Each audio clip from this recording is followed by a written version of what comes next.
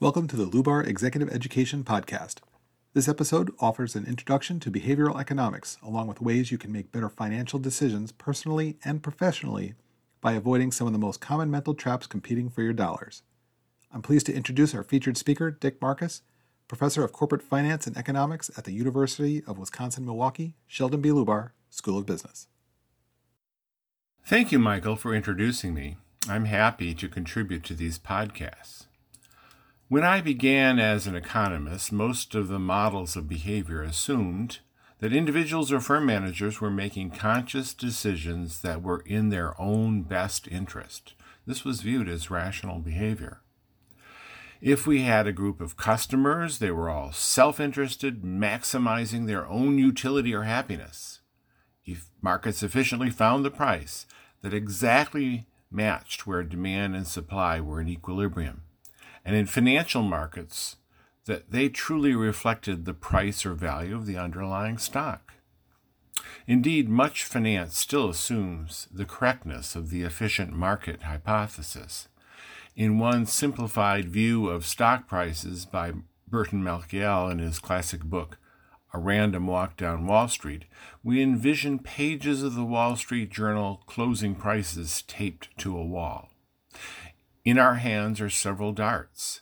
When we throw them at names of firms and invest in names we hit, we would expect to earn a return associated with the riskiness of the firms we hit. In short, the price we'd paid today for those stocks would be appropriate. The problem with assuming that individuals make rational decisions and that markets reflect prices correctly is that it isn't quite what happens in the real world. Psychologists have long studied irrational behavior, where people hurt themselves, go berserk, or become fearful of everything. Later, psychologists found that there were ways people systematically make errors in simple questions. It took some time, but economists and financial experts started to take notice and began to run their own experiments. There are whole books and classes on behavioral finance and behavioral economic blunders and biases that people often make. A short podcast can't list all of them or be a substitute for reading books like the Nobel Prize-winning economist Richard Thaler and Cass Sunstein book Nudge, or Gary Belsky and Tom Gilovich's Why Smart People Make Big Money Mistakes and How to Correct Them. But this podcast can be an introduction into what you would find. We used to assume that if a customer had more choice of products, he or she would find the one that suited them best. But marketers like Best Buy soon realized that if there were 15 microwave ovens to pick among, customers unaccountably went away without buying any. Why is that, you might ask? Well, rational buyers have issues dealing with so much choice. One has special features, another is cheaper, another looks pretty. What is at issue is a behavioral problem called decision paralysis. If we pick one and not the other, we fear we make a mistake. This fear is also called loss aversion. Whichever label you give it, real-world customers freeze up at too many choices. What did Best Buy traditionally do to urge our confounded buyers to decide what to do? Well, they put up 2 or maybe 3 yellow tags at a few of them with the sign Best Buy at a small, cheap microwave and another sign at a larger, better one. This fought off decision paralysis by reducing the selection to deciding between the 2 or perhaps 3 best ones. We can't lose because we know they are priced best. But with Google search available to most customers via their cell phones, Best Buy now has switched to having red tag discount signs on each item, saying originally $199, now reduced $20 to $179. This no longer helps in the battle of decision paralysis, but it does offer some price competition with others on these items. When Costco has people taste test food items at the grocery store, the salesperson offers only one or maybe two flavors. This gets you to a decision. If you liked it, buy it. I remember a wonderful grocery store called V. Richards Bakery Deli in Brookfield. In that store, a table of 7 flavors of jams and jellies were offered to customers on crackers. They were all so good it was hard to decide. Very few ever bought any jam or jelly. Why? Well, it was decision paralysis that led them to delay and skip buying altogether. Sadly, V. Richards permanently closed in 2014. Hence, the moral of the story is that yes, we suffer from decision paralysis, but there are ways to get around it and to make choices. In finance, there are 9,500 mutual funds and 7,000 ETFs, and over 3,000 stocks to choose among. This kind of choice is sure to lead people to cringe. But when your employer offers choices in their 401k plans, there are often just a few suggested ones for new investors. Or when a financial advisor asks a few questions about your risk tolerance and the time horizon for your investments, they tend to come up with just a few best buys for you to get you to decide.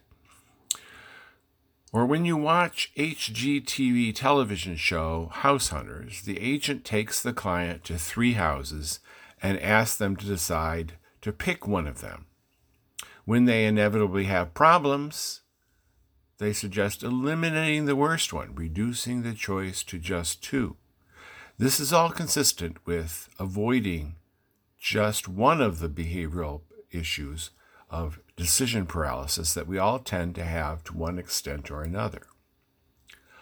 Another problem we have is that we are fixated on the first thing we see or hear. Each new item then gets compared to the first. This is called an anchoring bias. If you watch QVC, notice that we first hear that others paid $29.95, but for you today the price is only $19.95. They have tossed out an anchor against which other prices are compared. Before the pandemic, as you enter the interior mall entrance to Macy's, you see bright lights and shiny bottles of perfume and makeup. These are the first thing you see and smell. In a way, the pricey cosmetics form an anchor as you wander deeper into the store. The first impression of beauty, brightness, and passion sets you up for your buying experience. Some even call the anchoring bias a first impression bias. Marketers have long known that you can sell something to someone by relying on this anchoring bias. If I want you to purchase some low-cost term life insurance, my first question to you is, you want to find the lowest cost insurance for your family, don't you? What other answer can there be but yes? Now the hook is set. Whole life is pricier, but term life is cheaper. Perhaps I end up saying yes to buying some term life insurance. But life insurance agents make more money if they can sell whole life plans. Hence, my first question should be reframed to you. What if I asked, you'd love to receive dividends from your purchase of life insurance, wouldn't you? Of course, you'd say yes, as dividends sound like found money. Now the frame or anchor is set to finding plans that have the best dividends, which will be whole life plans. But there are many other similar types of blunders and issues we have from mental accounting to overconfidence to the sunk cost trap to one I tend to have myself called the endowment trap. The endowment trap is very common.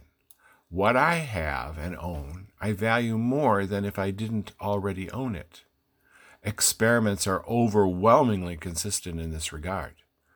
Students are paid a fee, say $5, to participate in a business or psychology experiment on campus. You give them the cash after the meaningless test. Then you ask them if they want to buy a UWM mug for just $5. They almost always say no. They have cash. They want to keep their cash. But if you turn it around and say to the student that you'll be given UWM branded products for participating in the experiment, the result is reverse. Give them a UWM mug for their time and effort and pretend experiment. Before they go, ask if they want to sell their mug back for $5. Some will do that, but many won't. Now the mug is theirs and they want to keep it. So if you got cash, you keep your cash. If you got a mug, you keep your mug, because its value is your endowment, your mug. Hoarders find it hard to pare down their things, toss some and sell some. Why? Because these are their things. They might need them. They like them. They don't want to let go. Hoarding is the extreme of the endowment trap. But if you grew up in Michigan, like I did, you tended to root for the Detroit Lions. Now that I've been in Packerland for over 35 years, of course I found it easy to switch my allegiance to the Packers. But many have long-term ties to their favorite team, perhaps demonstrating the power of the endowment trap in their psyche. Generally knowing that you have biases and blunders in your thinking is helpful. We can find ways to encourage ourselves to make better choices.